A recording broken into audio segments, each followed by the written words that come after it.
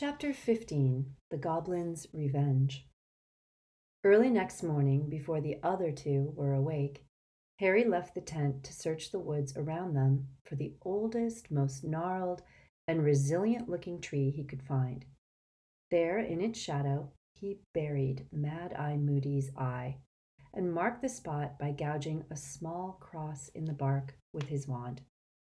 It was not much, but Harry felt that Mad Eye would have much preferred this to being stuck on Dolores Umbridge's door. Then he returned to the tent to wait for the others to wake and discuss what they were going to do next. Harry and Hermione felt that it was best not to stay anywhere too long, and Ron agreed, with the sole proviso that their next move took them within reach of a bacon sandwich. Hermione therefore removed the enchantments she had placed around the clearing, while Harry and Ron obliterated all the marks and impressions on the ground that might show they had camped there. Then they disapparated to the outskirts of a small market town. Once they had pitched the tent in the shelter of a small copse of trees and surrounded it with freshly cast defensive enchantments, Harry ventured out under the invisibility cloak to find sustenance. This, however, did not go as planned. He had barely entered the town when an unnatural chill, a descending mist, and a sudden darkening of the skies made him freeze where he stood. "But you can make a brilliant Patronus," protested Ron when Harry arrived back at the tent empty-handed, out of breath, and mouthing the single word Dementors. "I couldn't make one," he panted, clutching the stitch in his side. "Wouldn't come." Their expressions of consternation and disappointment made Harry feel ashamed. It had been a nightmarish experience, seeing the Dementors gliding out of the mist in the distance, and realizing, as the paralyzing cold choked his lungs and a distant screaming filled his ears, that he was not going to be able to protect himself. It had taken all Harry's willpower to uproot himself from the spot and run, leaving the eyeless Dementors to glide amongst the Muggles, who might not be able to see them, but would assuredly feel the despair they cast wherever they went. "So we still haven't got any food?" "Shut up, Ron," snapped Hermione. "Harry, what happened? Why do you think you couldn't make your Patronus? You managed perfectly yesterday." "I don't know." He sat low in one of Perkins's old armchairs, feeling more humiliated by the moment. He was afraid that something had gone wrong inside him. Yesterday seemed a long time ago. Today he might have been 13 years old again, the only one who collapsed on the Hogwarts Express. Ron kicked a chair leg. "What?" he snarled at Hermione. "I'm starving. All I've had since I bled half to death is a couple of toadstools." "You go and fight your way through the Dementors, then," said Harry, stung. "I would, but my arm's in a sling, in case you hadn't noticed." "That's convenient." "And what's that supposed to—" "Of course," cried Hermione, clapping a hand to her forehead and startling both of them into silence. "Harry, give me the locket. Come on," she said impatiently, clicking her fingers at him when he did not react. "The Horcrux, Harry. You're still wearing it." She held out her hands, and Harry lifted the golden chain over his head. The moment it parted contact with Harry's skin, he felt free and oddly light. He had not even realized that he was clammy, or that there was a heavy weight pressing on his stomach, until both sensations lifted. "Better?" asked Hermione. "Yeah, loads better." "Harry," she said, crouching down in front of him, and using the kind of voice he associated with visiting the very sick. "You don't think you've been possessed, do you?" "What? No," he said defensively. "I remember everything we've done while I've been wearing it. I wouldn't know what I'd done if I'd been possessed, would I? Ginny told me there were times when she couldn't remember anything." Said Hermione, looking down at the heavy gold locket. "Well, maybe we ought not to wear it. We can just keep it in the tent." "We are not leaving that Horcrux lying around," Harry stated firmly. "If we lose it, if it gets stolen—" "Oh, all right," said Hermione, and she placed it around her own neck and tucked it out of sight down the front of her shirt. "But we'll take turns wearing it, so nobody keeps it on too long."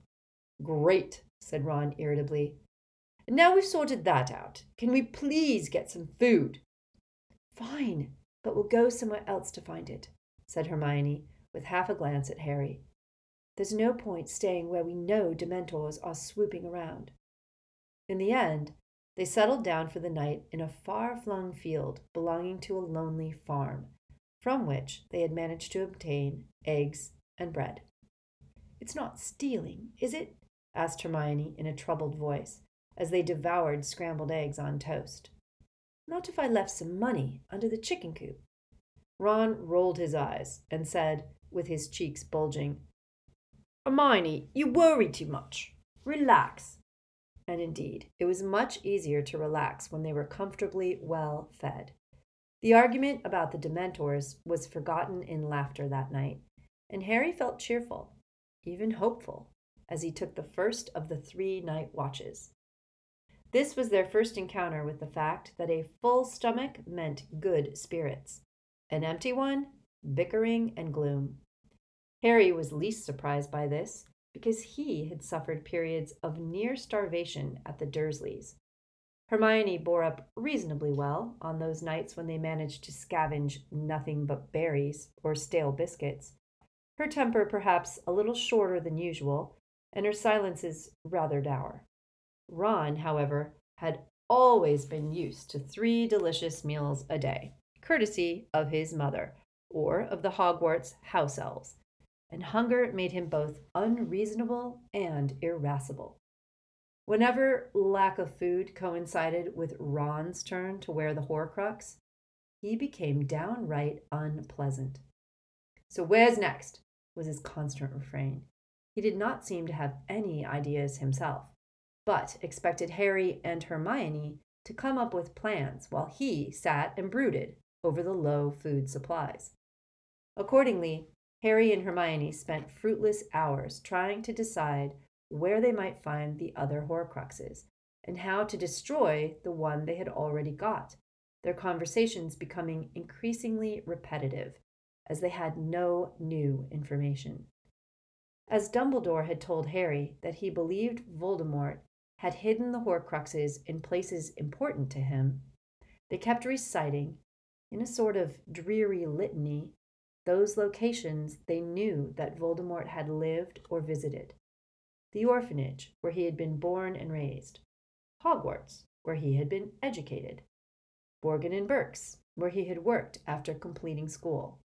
Then Albania, where he had spent his years of exile. These formed the basis of their speculations. "Yeah, let's go to Albania. Shouldn't take more than an afternoon to search an entire country," said Ron sarcastically. "There can't be anything there. He'd already made 5 of his Horcruxes before he went into exile, and Dumbledore was certain the snake is the 6th, said Hermione. "We know the snake's not in Albania. It's usually with Didn't I ask you to stop saying that?" "Fine. The snake is usually with you-know-who. Happy?" "Not particularly." "I can't see him hiding anything at Borgin and Berks," said Harry, who had made this point many times before, but said it again simply to break the nasty silence. Borgin and Berk were experts at dark objects. They would have recognized a Horcrux straight away. Ron yawned pointedly, repressing a strong urge to throw something at him. Harry plowed on. "I still reckon he might have hidden something at Hogwarts." Hermione sighed. "But Dumbledore would have found it, Harry." Harry repeated the argument he kept bringing out in favor of this theory.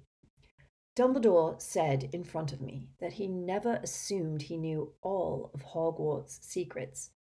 I'm telling you, if there was one place Oi!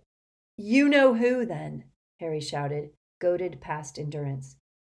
If there was one place that was really important to you-know-who, it was Hogwarts. Oh, come on, scoffed Ron. His school. Yeah, his school. It was his first real home, the place that meant he was special. It meant everything to him, and even after he left. This is you-know-who we're talking about, right? Not you?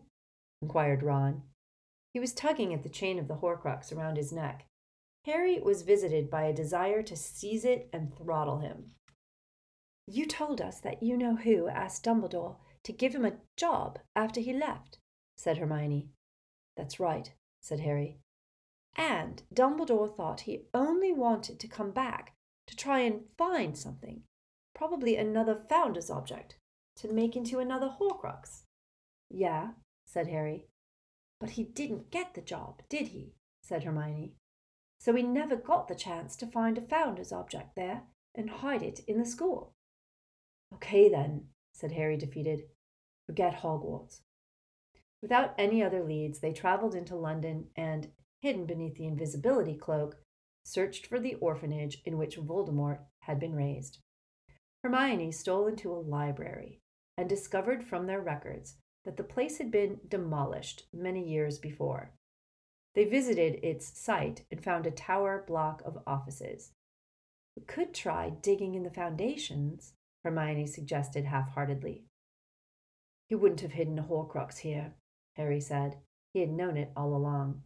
The orphanage had been the place Voldemort had been determined to escape. He would never have hidden a part of his soul there. Dumbledore had shown Harry that Voldemort sought grandeur or mystique in his hiding places. This dismal grey corner of London was as far removed as you could imagine from Hogwarts or the Ministry, or a building like Gringotts, the Wizarding Bank, with its golden doors and marble floors. Even without any new ideas, they continued to move through the countryside, pitching the tent in a different place each night for security. Every morning they made sure that they had removed all clues to their presence, then set off to find another lonely and secluded spot, traveling by apparition to more woods, to the shadowy crevices of cliffs, to purple moors, gorse-covered mountainsides, and once a sheltered and pebbly cove. Every 12 hours or so, they passed the Horcrux between them, as though they were playing some perverse, slow-motion game of pass the parcel, where they dreaded the music stopping because the reward was 12 hours of increased fear and anxiety. Harry's scar kept prickling. It happened most often, he noticed, when he was wearing the Horcrux. Sometimes he could not stop himself reacting to the pain. What? What did you see? Demanded Ron, whenever he noticed Harry wince. A face, muttered Harry, every time. The same face. The thief who stole from Grigorovitch. And Ron would turn away, making no effort to hide his disappointment. Harry knew that Ron was hoping to hear news of his family, or of the rest of the Order of the Phoenix. But after all, he, Harry, was not a television Ariel. He could only see what Voldemort was thinking at the time, not tune in to whatever took his fancy. Apparently, Voldemort was dwelling endlessly on the unknown youth with the gleeful face, whose name and whereabouts, Harry felt sure, Voldemort knew no better than he did. As Harry's scar continued to burn and the merry blonde-haired boy swam tantalizingly in his memory, he learned to suppress any sign of pain or discomfort, for the other two showed nothing but impatience at the mention of the thief. He could not entirely blame them when they were so desperate for a lead on the Horcruxes. As the days stretched into weeks, Harry began to suspect that Ron and Hermione were having conversations without and about him. Several times they stopped talking abruptly when Harry entered the tent, and twice he came accidentally upon them, huddled a little distance away, heads together and talking fast. Both times they fell silent when they realized he was approaching them, and they hastened to appear busy collecting wood or water.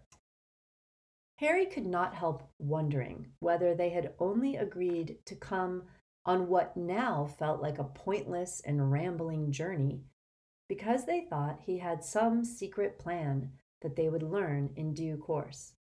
Ron was making no effort to hide his bad mood, and Harry was starting to fear that Hermione, too, was disappointed by his poor leadership. In desperation, he tried to think of further Horcrux locations, but the only one that continued to occur to him was Hogwarts. And as neither of the others thought this at all likely, he stopped suggesting it. Autumn rolled over the countryside as they moved through it. They were now pitching the tent on mulches of fallen leaves. Natural mists joined those cast by the Dementors. Wind and rain added to their troubles. The fact that Hermione was getting better at identifying edible fungi could not altogether compensate for their continuing isolation, the lack of other people's company, or their total ignorance of what was going on in the war against Voldemort. "My mother," said Ron one night as they sat in the tent on a riverbank in Wales, "can make good food appear out of thin air." He prodded moodily at the lumps of charred gray fish on his plate. Harry glanced automatically at Ron's neck and saw, as he had expected, the golden chain of the Horcrux glinting there. He managed to fight down the impulse to swear at Ron, whose attitude would, he knew, improve slightly when the time came to take off the locket. "Your mother can't produce food out of thin air," said Hermione. "No one can. Food is the first of the 5 principal exceptions to Gamp's law of elemental transfigure—" "Oh, speak English, can't you?" Ron said, prizing a fishbone out from between his teeth. "It's impossible to make good food out of nothing. You can summon it if you know where it is. You can transform it. You can increase the quantity if you've already got some." "Well, don't bother increasing this. It's disgusting," said Ron. "Harry caught the fish, and I did my best with it. I notice I'm always the one who ends up sorting out the food, because I'm a girl, I suppose." "No, it's because you're supposed to be the best at magic," shot back Ron. Hermione jumped up, and bits of roast pike slid off her tin plate onto the floor. "You can do the cooking tomorrow, Ron. You can find the ingredients and try and charm them into something worth eating. And I'll sit here and pull faces and moan, and you can see how you—" "Shut up," said Harry, leaping to his feet and holding up both hands. "Shut up now." Hermione looked outraged. "How can you side with him? He hardly ever does the cook—" "Hermione, be quiet. I can hear someone." He was listening hard, his hands still raised, warning them not to talk. Then, over the rush and gush of the dark river beside them, he heard voices again. He looked around at the sneakoscope. It was not moving. "Cast the Muffliotto charm over us, right?" he whispered to Hermione. "I did everything," she whispered back. "Muffliotto, Muggle repelling, and disillusionment charms, all of it. They shouldn't be able to hear or see us, whoever they are." Heavy scuffing and scraping noises, plus the sound of dislodged stones and twigs, told them that several people were clambering down the steep wooded slope that descended to the narrow bank where they had pitched the tent. They drew their wands, waiting. The enchantments they had cast around themselves ought to be sufficient in the near total darkness to shield them from the notice of muggles and normal witches and wizards. If these were Death Eaters, then perhaps their defenses were about to be tested by dark magic for the first time. The voices became louder, but no more intelligible, as the group of men reached the bank. Harry estimated that their owners were fewer than 20 feet away, but the cascading river made it impossible to tell for sure. Hermione snatched up the beaded bag and started to rummage. After a moment, she drew out 3 extendable ears and threw one each to Harry and Ron, who hastily inserted the ends of the flesh-colored strings into their ears and fed the other ends out of the tent entrance. Within seconds, Harry heard a weary male voice. "There ought to be a few salmon in here, or do you reckon it's too early in the season? Ochio salmon!" There were several distinct splashes, and then the slapping sounds of fish against flesh. Somebody grunted appreciatively. Harry pressed the extendable ear deeper into his own. Over the murmur of the river, he could make out more voices, but they were not speaking English or any human language he had ever heard. It was a rough and unmelodious tongue, a string of rattling guttural noises, and there seemed to be two speakers, one with a slightly lower, slower voice than the other. A fire danced into life on the other side of the canvas. Large shadows passed between tent and flames. The delicious smell of baking salmon wafted tantalizingly in their direction. Then came the clinking of cutlery on plates, and the first man spoke again. "Here, Griphook, Gormuck."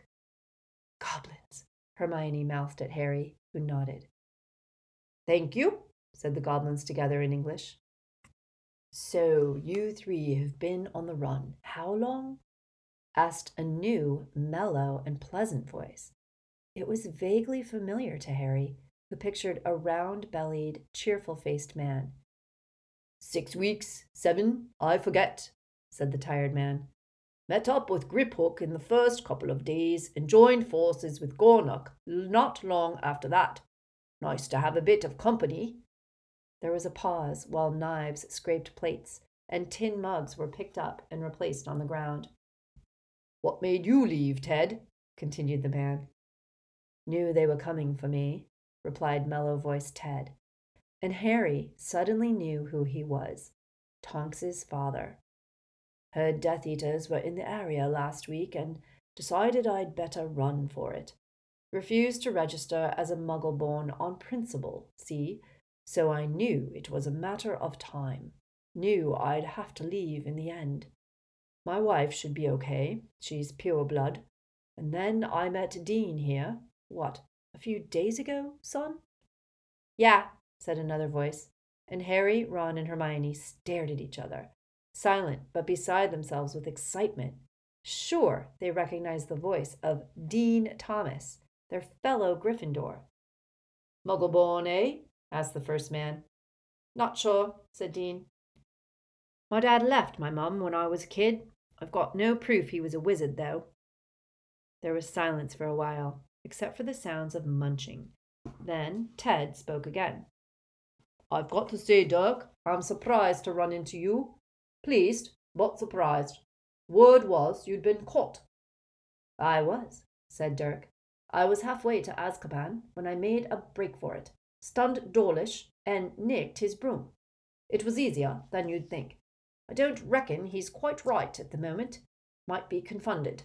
If so, I'd like to shake the hand of the witch or wizard who did it. Probably saved my life." There was another pause in which the fire crackled and the river rushed on. Then Ted said, "And where do you two fit in? I had the impression the goblins were for you-know-who, on the whole." "You had a false impression," said the higher voiced of the goblins. "We take no sides. This is a wizard's war." "How come you're in hiding, then?" "I deemed it prudent," said the deeper-voiced goblin. "Having refused what I considered an impertinent request, I could see that my personal safety was in jeopardy." "What did they ask you to do?" asked Ted. "Duties ill-befitting the dignity of my race," replied the goblin, his voice rougher and less human as he said it. "I am not a house elf." "What about you, Griphook?" "Similar reasons," said the higher-voiced goblin. "Gringotts is no longer under the sole control of my race. I recognize no wizarding master." He added something under his breath in gobbledygook, and Gornuck laughed. "What's the joke?" asked Dean. "He said," replied Dirk, "that there are things wizards don't recognize either." There was a short pause. I don't get it, said Dean. I had my small revenge before I left, said Griphook in English. Good man. Goblin, I should say, amended Ted hastily. Didn't manage to lock a Death Eater up in one of the old high-security vaults, I suppose. If I had, the sword would not have helped him break out, replied Griphook. Gornak laughed again, and even Dirk gave a dry chuckle. Dean and I are still missing something here, said Ted. So is Severus Snape, though he does not know it, said Griphook, and the two goblins roared with malicious laughter. Inside the tent, Harry's breathing was shallow with excitement. He and Hermione stared at each other, listening as hard as they could. Didn't you hear about that, Ted? Asked Dirk. About the kids who tried to steal Gryffindor's sword out of Snape's office at Hogwarts. An electric current seemed to course through Harry, jangling his every nerve as he stood rooted to the spot. Never heard a word, said Ted. Not in the Prophet, was it? Hardly, chortled Dick. Griphook here told me he heard about it from Bill Weasley, who works for the bank. One of the kids who tried to take the sword was Bill's younger sister. Harry glanced toward Hermione and Ron, both of whom were clutching the extendable ears as tightly as lifelines. She and a couple of friends got into Snape's office and smashed open the glass case where he was apparently keeping the sword. Snape caught them as they were trying to smuggle it down the staircase. Oh, God bless them, said Ted. What did they think? That they'd be able to use the sword on you-know-who? Or on Snape himself? Well, whatever they thought they were going to do with it, Snape decided the sword wasn't safe where it was, said Dirk. Couple of days later, once he'd gotten the say-so from you-know-who, I imagine, he sent it down to London to be kept in Gringotts instead. The goblin started to laugh again. I'm still not seeing the joke, said Ted. It's a fake, rasped Griphook. The Sword of Gryffindor? Oh, yes, it is a copy. An excellent copy, it is true, but it was wizard-made. The original was forged centuries ago by goblins, and it had certain properties only goblin-made armor possesses. Wherever the genuine Sword of Gryffindor is, it is not in a vault at Gringotts Bank. I see, said Ted. And I take it you didn't bother telling the Death Eaters this. I saw no reason to trouble them with the information, said Griphook smugly, and now Ted and Dean joined in Gornak and Dirk's laughter. Inside the tent, Harry closed his eyes, willing someone to ask the question he needed answered. And after a minute that seemed like 10, Dean obliged. He was, Harry remembered with a jolt, an ex-boyfriend of Ginny's, too. What happened to Ginny and the others? The ones who tried to steal it? Oh, they were punished, and cruelly, said Griphook indifferently. They're okay, though, asked Ted quickly. I mean, the Weasleys don't need any more of their kids injured, do they? They suffered no serious injury, as far as I am aware, said Griphook. Lucky for them, said Ted. With Snape's track record, I suppose we should just be glad they're still alive. You believe that story, then, do you, Ted? Asked Dirk. You believe Snape killed Dumbledore? Of course I do, said Ted. You're not going to sit there and tell me you think Potter had anything to do with it. Hard to know what to believe these days, muttered Dirk. I know Harry Potter, said Dean, and I reckon he's the real thing, the chosen one, or whatever you want to call it. Yeah, there's a lot would like to believe he's that, son, said Dirk, me included. But where is he? Run for it, by the looks of things. You'd think, if he knew anything we don't, or had anything special going for him, he'd be out there now, fighting, rallying resistance instead of hiding. And you know, the Prophet made a pretty good case against him. The Prophet? Scoffed Ted. You deserve to be lied to if you're still reading that muck, Dirk. You want the facts? Try the Quibbler.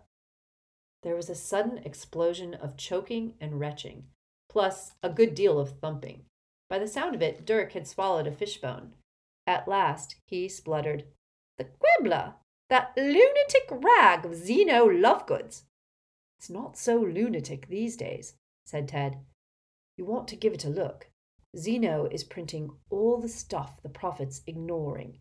Not a single mention of crumple-horned snorkstacks in the last issue. How long they'll let him get away with it, mind, I don't know.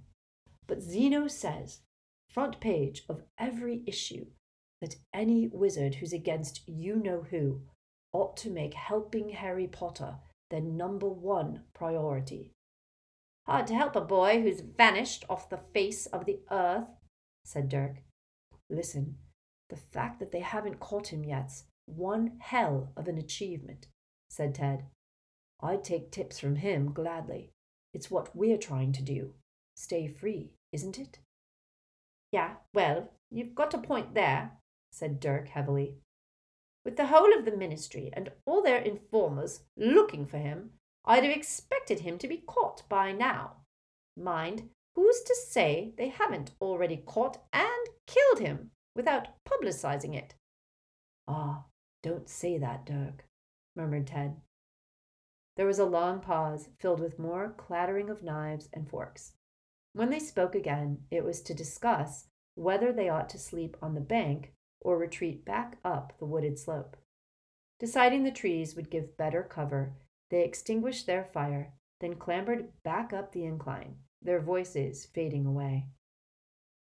Harry, Ron, and Hermione reeled in the extendable ears. Harry, who had found the need to remain silent increasingly difficult the longer they eavesdropped, now found himself unable to say more than, "Ginny, the sword." "I know," said Hermione. She lunged for the tiny beaded bag, this time sinking her arm in it right up to her armpit.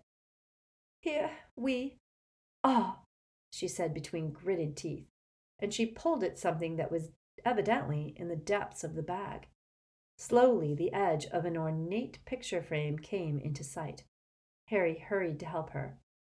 As they lifted the empty portrait of Phineas Nigellus free of Hermione's bag, she kept her wand pointing at it, ready to cast a spell at any moment. "If somebody swapped the real sword for the fake while it was in Dumbledore's office," she panted, as they propped the painting against the side of the tent, "Phineas Nigellus would have seen it happen. He hangs right beside the case."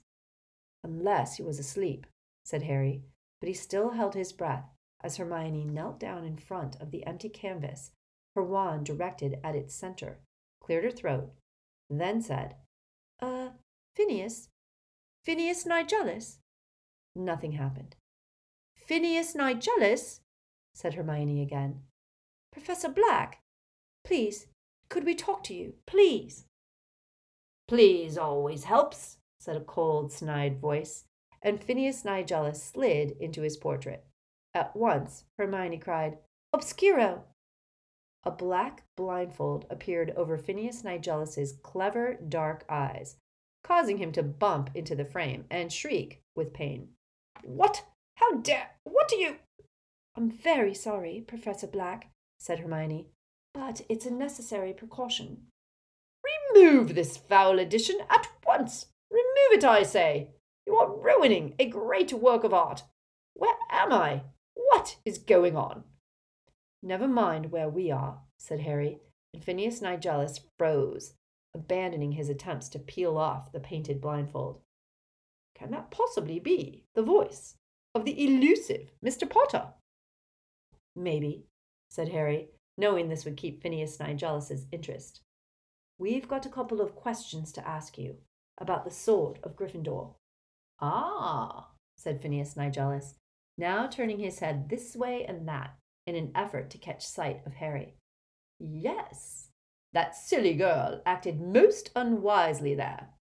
"Shut up about my sister," said Ron roughly. Phineas Nigellus raised supercilious eyebrows. "Who else is here?" he asked, turning his head from side to side. "Your tone displeases me. The girl and her friends were foolhardy in the extreme, thieving from the headmaster." "They weren't thieving," said Harry. "That sword isn't Snape's." "It belongs to Professor Snape's school," said Phineas Nigellus. "Exactly what claim did the Weasley girl have upon it? She deserved her punishment, as did the idiot Longbottom and the Lovegood oddity." "Neville is not an idiot, and Luna is not an oddity," said Hermione. "Where am I?" repeated Phineas Nigellus, starting to wrestle with the blindfold again. "Where have you brought me? Why have you removed me from the house of my forebears?" "Never mind that. How did Snape punish Ginny, Neville, and Luna?" asked Harry urgently. "Professor Snape sent them into the Forbidden Forest to do some work for that oaf Hagrid." "Hagrid's not an oaf," said Hermione shrilly. "And Snape might have thought that was a punishment," said Harry. "But Ginny, Neville, and Luna probably had a good laugh with Hagrid. The Forbidden Forest. They face plenty worse than the Forbidden Forest. Big deal." He felt relieved. He had been imagining horrors, the Cruciatus curse at the very least. "What we really wanted to know, Professor Black, is whether anyone else has, taken out the sword at all. Maybe it's been taken away for cleaning or something." Phineas Nigellus paused again in his struggles to free his eyes, and sniggered. "Muggle-borns," he said. "Goblin-made armor does not require cleaning, simple girl. Goblin silver repels mundane dirt, imbibing only that which strengthens it." "Don't call Hermione simple," said Harry. "I grow weary of contradiction," said Phineas Nigellus. "Perhaps it is time for me to return to the headmaster's office."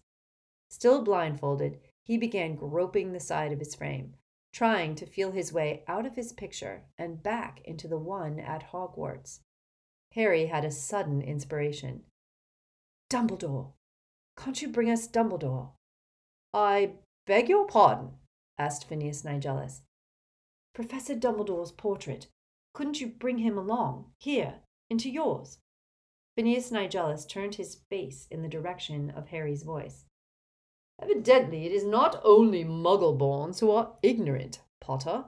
The portraits of Hogwarts may commune with each other, but they cannot travel outside the castle, except to visit a painting of themselves, hanging elsewhere.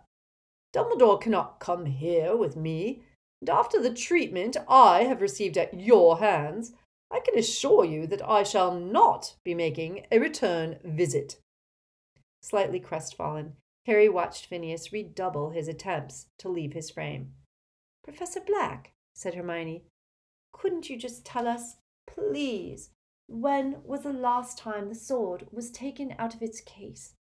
Before Ginny took it out, I mean." Phineas snorted impatiently. "I believe that the last time I saw the sword of Gryffindor leave its case was when Professor Dumbledore used it to break open a ring." Hermione whipped around to look at Harry. Neither of them dared say more in front of Phineas Nigellus, who had at last managed to locate the exit. "Well, good night to you," he said a little waspishly, and he began to move out of sight again. Only the edge of his hat brim remained in view when Harry gave a sudden shout. "Wait! Have you told Snape you saw this?" Phineas Nigellus stuck his blindfolded head back inside the picture. "Professor Snape has more important things on his mind than the many eccentricities of Albus Dumbledore. Goodbye, Potter." And with that, he vanished completely, leaving behind him nothing but his murky backdrop. "Harry!" Hermione cried. "I know," Harry shouted. Unable to contain himself, he punched the air. It was more than he had dared to hope for. He strode up and down the tent, feeling that he could have run a mile. He did not even feel hungry anymore. Hermione was squashing Phineas Nigellus's portrait back into the beaded bag. When she had fastened the clasp, she threw the bag aside and raised a shining face to Harry. The sword can destroy Horcruxes. Goblin-made blades imbibe only that which strengthen them. Harry, that sword's impregnated with basilisk venom. And Dumbledore didn't give it to me because he still needed it. He wanted to use it on the locket. And he must have realized they wouldn't let you have it if he put it in his will. So he made a copy and put a fake in the glass case. And he left the real one where? They gazed at each other. Harry felt that the answer was dangling invisibly in the air above them, tantalizingly close. Why hadn't Dumbledore told him? Or had he, in fact, told Harry, but Harry had not realized it at the time? Think, whispered Hermione. Think. Where would he have left it? Not at Hogwarts, said Harry, resuming his pacing. Somewhere in Hogsmeade, suggested Hermione. The Shrieking Shack, said Harry. Nobody ever goes in there. But Snape knows how to get in. Wouldn't that be a bit risky? Dumbledore trusted Snape, Harry reminded her. Not enough to tell him that he had swapped the swords, said Hermione. Yeah, you're right, said Harry. And he felt even more cheered at the thought that Dumbledore had had some reservations, however faint, about Snape's trustworthiness. So, would he have hidden the sword well away from Hogsmeade then? What do you reckon, Ron? Ron? Harry looked around. For one bewildered moment, he thought that Ron had left the tent, then realized that Ron was lying in the shadow of a lower bunk, looking stony. Oh, remembered me, have you? He said. What? Ron snorted as he stared up at the underside of the upper bunk. You two carry on. Don't let me spoil your fun.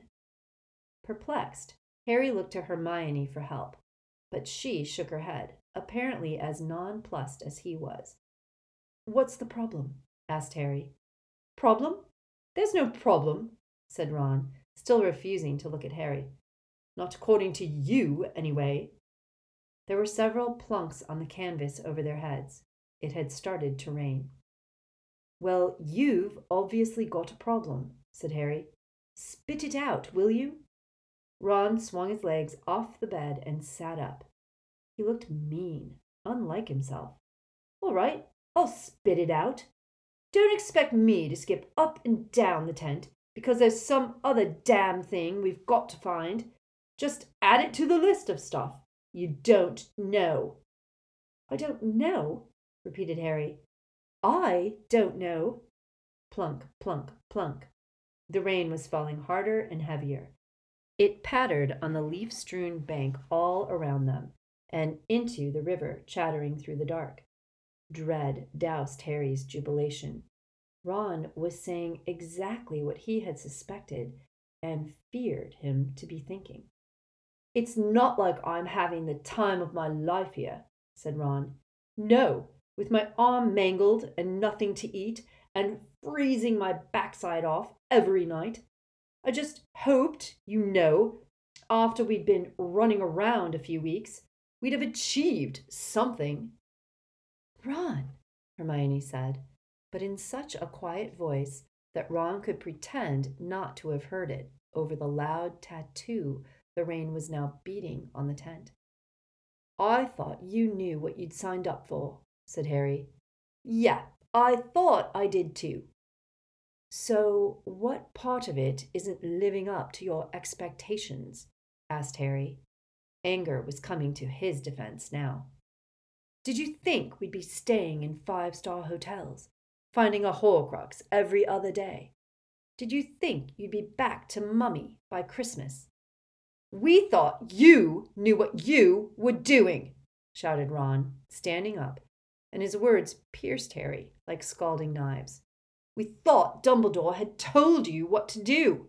We thought you had a real plan. Ron, said Hermione, this time clearly audible over the rain, thundering on the tent roof. But again he ignored her. Well, sorry to let you down, said Harry, his voice quite calm, even though he felt hollow, inadequate. I've been straight with you from the start. I told you everything Dumbledore told me. And in case you haven't noticed, we've found one Horcrux. Yeah, and we're about as near getting rid of it as we are to finding the rest of them. Nowhere effing near, in other words. Take off the locket, Ron, Hermione said, her voice unusually high. Please, take it off. You wouldn't be talking like this if you hadn't been wearing it all day.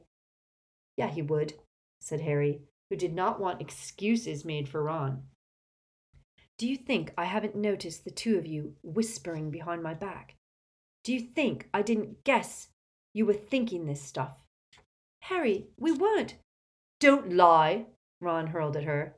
You said it too. You said you were disappointed. You said you thought he'd had a bit more to go on than. I didn't say it like that. Harry, I didn't, she cried. The rain was pounding the tent. Tears were pouring down Hermione's face, and the excitement of a few minutes before had vanished, as if it had never been. A short-lived firework that had flared and died, leaving everything dark, wet, and cold. The sword of Gryffindor was hidden they knew not where, and they were 3 teenagers in a tent whose only achievement was not yet to be dead. So why are you still here? Harry asked Ron. Search me, said Ron. Go home then, said Harry. Yeah, maybe I will, shouted Ron, and he took several steps toward Harry, who did not back away. Didn't you hear what they said about my sister? But you don't give a rat's fart, do you? It's only the Forbidden Forest. Harry, I've faced worse. Potter doesn't care what happens to her in here. Well, I do, all right? Giant spiders and mental stuff. I was only saying she was with the others. They were with Hagrid. Yeah, I get it. You don't care. And what about the rest of my family? The Weasleys don't need another kid injured. Did you hear that? Yeah, not bothered what it meant, though. Ron, said Hermione, forcing her way between them. I don't think it means anything new has happened. Anything we don't know about. Think, Ron. Bill's already scarred. Plenty of people must have seen that George has lost an ear by now. And you're supposed to be on your deathbed with Spattergroit. I'm sure that's all he meant. Oh, you're sure, are you? Right, well, then I won't bother myself about them. It's all right for you two, isn't it? With your parents safely out of the way. My parents are dead, Harry bellowed. And mine could be going the same way, yelled Ron. Then go, roared Harry. Go back to them. Pretend you've got over your Spattergroit, and Mummy'll be able to feed you up. And Ron made a sudden movement. Harry reacted, but before either wand was clear of its owner's pocket, Hermione had raised her own.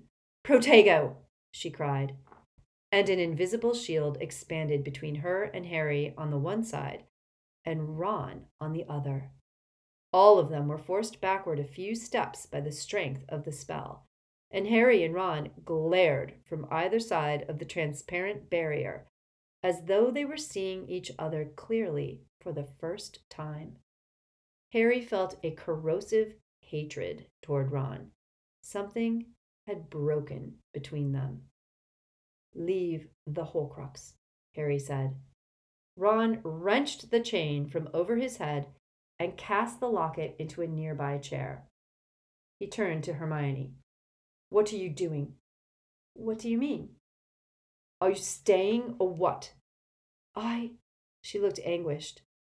Yes, I'm staying, Ron. We said we'd go with Harry. We said we'd help. I get it. You choose him. Ron, no, please. Come back. Come back. She was impeded by her own shield charm. By the time she had removed it, he had already stormed into the night. Harry stood quite still and silent, listening to her sobbing and calling Ron's name amongst the trees. After a few minutes, she returned, her sopping hair plastered to her face. He's gone, disapparated. She threw herself into a chair, curled up, and started to cry. Harry felt dazed. He stooped, picked up the Horcrux, and placed it around his own neck. He dragged blankets off Ron's bunk and threw them over Hermione. Then he climbed onto his own bed and stared up at the dark canvas roof, listening to the pounding of the rain.